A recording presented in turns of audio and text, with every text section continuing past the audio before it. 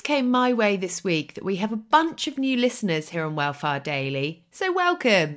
I'm Amy Lane, and this is your Monday to Friday show where we learn, laugh, and hopefully fall in love with running that little bit more. Today we're having a quick chat about running companions for newbies, as there's that temptation to go out and buy all the gear when taking up a new sport.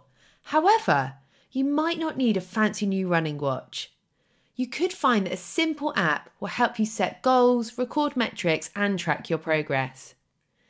For today's insight on this, I've dug through the Welfare archives to bring you a clip from a show that I recorded with Kieran Alger, who is completely bonkers about running. He runs all over the world and has completed all kinds of races, and testing running kit is his bread and butter.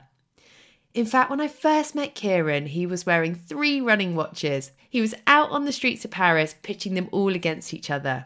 So here's Kieran explaining why an app might just do the job of an expensive watch for you.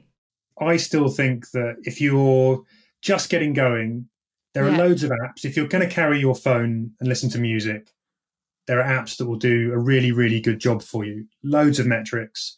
It will track everything that you need to track. The GPS will be as accurate as you need it to be.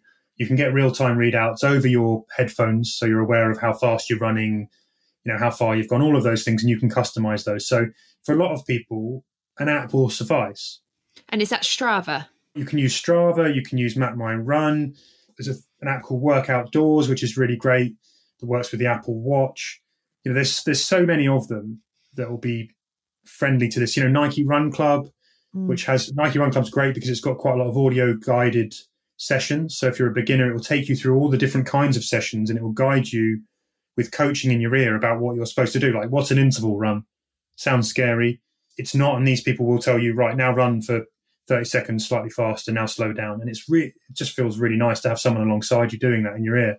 So actually, for the beginners out there, their money's probably better spent on headphones which are going to last through their training and are going to seamlessly sync to their phone and all those type of things than spending on a watch. I would say so, yeah. I think if you're on a restricted budget, I'd go headphones first and then use your app and then see where you get to. Because I think the other thing that happens is if you go from being a beginner and you suddenly get more serious and you realize, actually, I'm really good at running, I really enjoy this, and I'm loving it and I want to push myself a bit further, at that point, you might want a watch that is a slightly more capable watch than you would have bought first time round. Thanks for tuning in to today's Welfare Daily. Remember, if you like the show, then you can listen to the full episodes here on Spotify. And please don't forget to rate and review so other runners can find us too.